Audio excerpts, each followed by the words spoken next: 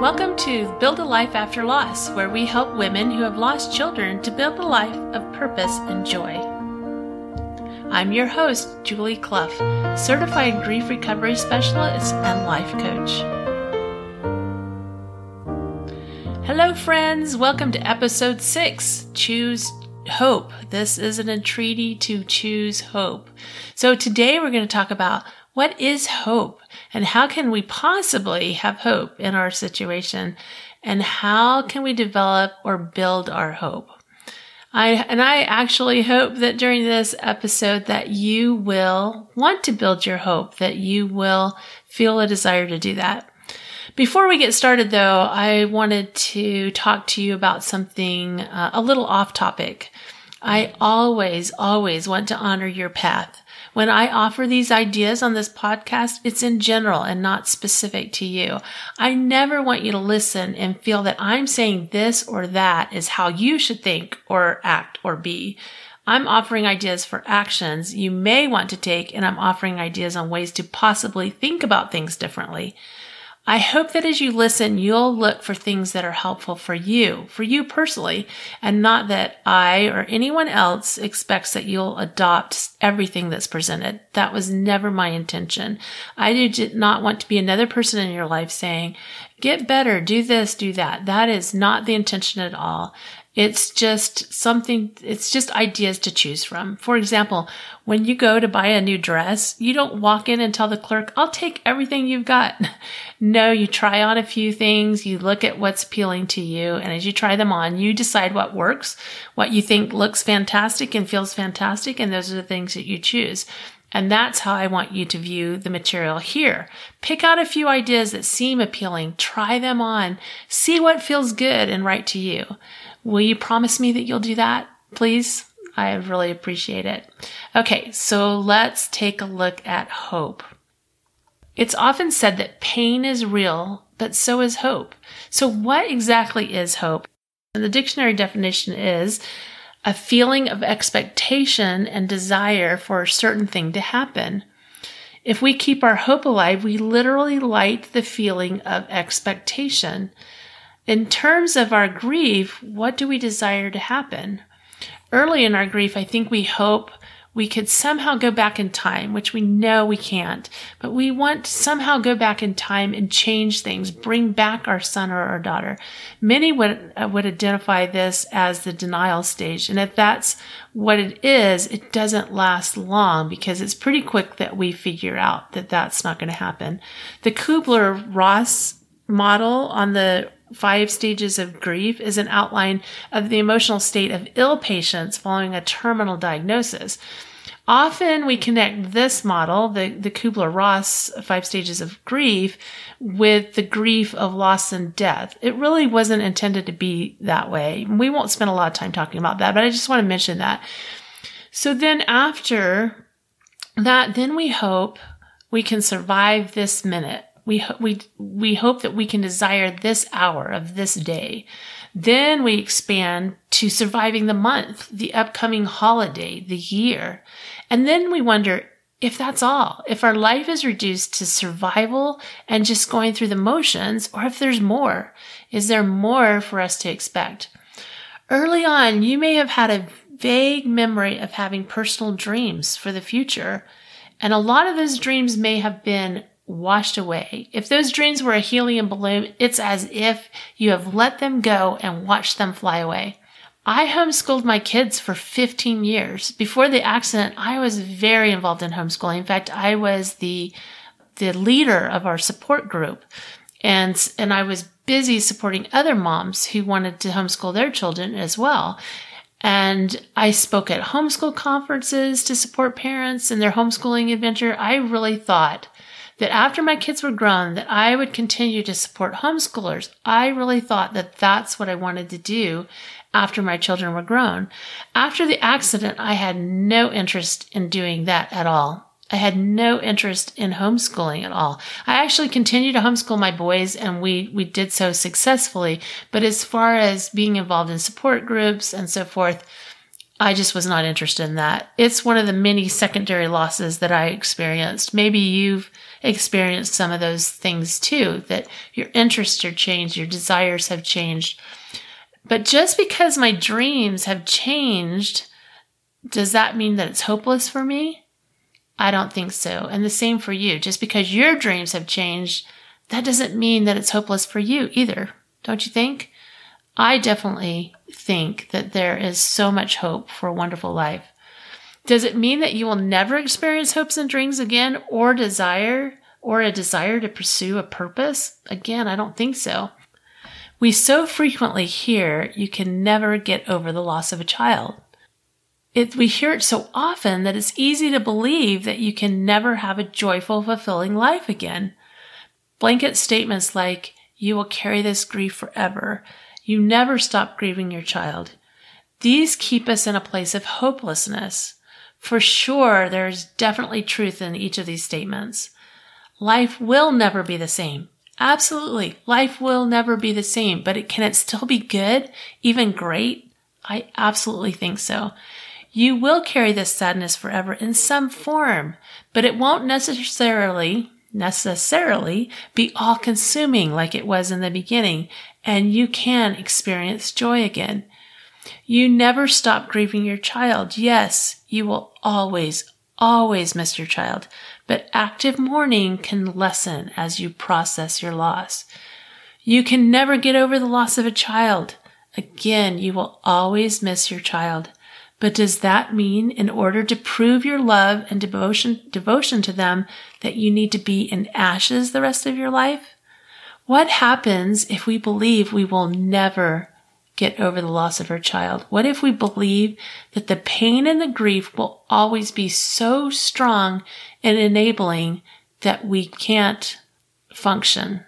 What actions do we take if we believe there is no recovery? If we believe there is no recovery, what is the motivation for finding a better way? A better way to love and remember, a better way to honor the life of our child, and a better way to honor our own life. But if we believe we can build a great life and that there is a great future ahead of us, how does it change our feelings and actions? I want to suggest that it makes all the difference. We don't have to know the timeline or even know how exactly it's going to happen to have this tremendous hope for our future. While I was putting this episode together, a friend posted something that got right to the heart of it. Winslow said, before we can change anything, we have to believe it's possible. And that is so true. Another mom who lost her precious baby boy 8 years ago wrote, the moments that followed after the death of her child were the most darkest moments of our lives. The fear and desperation was all-consuming and indescribable, and we survived. We shattered. We lost our ever-loving minds. We fell to the bottom of the deepest, darkest abyss, and still we survived. She continued, you will too. Whatever your pain, whatever the impossible path that reaches out before you, you will survive because you are made of light, and light will always overcome the darkness, and you are made of love, and love will always win. Isn't that beautiful? That just touched my heart so much. Her beautiful words about that horrible moment when she lost her son, and then the wonderful love and light that she's found these 8 years later. I'm certified as a grief recovery specialist, and I want to share with you a paragraph from the Grief Recovery Handbook. It says, what do you mean by recovery? Recovery means feeling better. Recovery means claiming your circumstances instead of your circumstances claiming you and your happiness. Recovering is finding new meaning for living without the fear of being hurt again. Recovery is being able to enjoy fond memories without them precipitating painful feelings of regret or remorse. Recovery is acknowledging that it is perfectly all right to feel sad from time to time and to talk about those feelings no matter how those around you react. Recovery is being able to forgive others when they say or do things that you know are based on their lack of knowledge about grief. Recovery is one day realizing that your ability to talk about the loss you've experienced is indeed normal and healthy. Don't all those things sound so appealing? Finding new meaning for living, enjoying fond memories, feeling sad from time to time, and being able to talk about those feelings, forgiving others for what they say and do, and talking about your loss. One way to have hope for your future is to look to the example of others. Who do you know that has overcome adversity and is doing well? I loved reading biographies of the heroes in history to my children growing up. Without exception, you think about any hero from history, they seem to overcome so much, and yet they contributed so much. I always cried reading those stories to my children, and they made fun of me, but hopefully they learned that crying is okay. So how do we expand our hope? Here's some ideas. Recognize your wins. Each day, think about the things that went well for you. What we focus on expands. So recognize those wins, take stock, make a list. Every day, make a list of your wins of the day. Another thing you can do is try to have some fun. That's different for everyone, but find something you find fun to do. My go-to fun is playing tennis. Even at the time of my loss, just a few months after the loss, I went back to playing tennis. Was it nerve-wracking? Yes, it was. But I'm so grateful that I did it. It was a moment where I could forget about my troubles and just really enjoy that moment and that fun. Another thing that I enjoyed doing was crafting, and I really enjoyed that. It was something that I would do with my friends, and I really got into my craft. I made a lot of paper crafts, card making, and so forth. Another thing you can do is just take care of yourself no matter what. You matter. Are you getting enough rest? Are you finding those things that are fun to do? Are you taking care of the things that matter? Yourself. Another thing to do is journal. Now, this isn't your typical type of journaling. When I talk about journaling in this manner, one of the things that you can do to expand your hope is to get out on paper those things that are bothering you. Rather than taking it out on the people around you, you get it out on paper. And this is not a journal for people to read. This is a journal to just write down those strong feelings that you have that you don't want to express to people. Another thing you can do is volunteer. Find a way of giving back. When we focus on others, again, it takes our minds off of our own troubles, and it gives us an opportunity to have that great feeling of giving back. I'll give you a couple examples of things that I've done as far as volunteering goes. Well, one was in my homeschool group. I was still involved in the homeschool group, and I did a little bit of volunteering there. But after the accident, I wasn't as interested in that. But some of the things that I've done is I've volunteered at my church. Maybe there's a class to be taught or an event coming up that they need help with. Another thing that I did was I went to my local library in Houston, and I volunteered as an English as a second language teacher.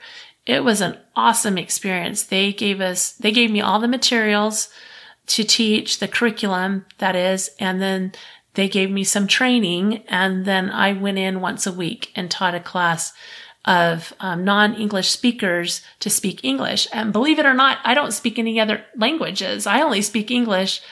And it was a great experience because even just as an English speaker, I was able to help those, because of the curriculum, I was able to help those that didn't speak English. I remember one day I walked into the class and there was a new student that arrived, and she'd gotten there a few minutes early, probably getting there early so she would know exactly where she was supposed to be. And when she came in the door, she said to me in her very broken English, "Is this the English class?" And I said, "Yes, you're in the right place." And then she started rapidly speaking to me in Spanish. And I turned to her and I said, "I'm so sorry, I don't speak Spanish." And she looked panicked. Like, how in the world is this woman that doesn't speak Spanish going to teach me to speak English? But believe it or not, it works. And it was a beautiful experience. I really enjoyed that. Another thing that you can do to increase your hope is find connection. Maybe it's at your church. Maybe it's in your neighborhood. I love books, so I joined a book club. I also had a group of friends that had a game night once a month, and we got together and we went to a different house each month and enjoyed good food and that connection and just played a simple game. If you're familiar with Bunko, we played Bunko and it was a lot of fun. I really enjoyed that. So I want to offer that the right thought work and action, with the right thought work and action, you can dream again. Life can be different and wonderful. It won't be the same, but it can also be wonderful. Remember, if you keep your hope alive, you can light the feeling of joyous expectation. I hope you'll choose hope. I hope this gives you some ideas on some things that you can do to increase your hope for the future. Thanks for joining me today. Remember to subscribe to Build a Life After Loss in your podcast app so you can join me every Wednesday. Have a beautiful week.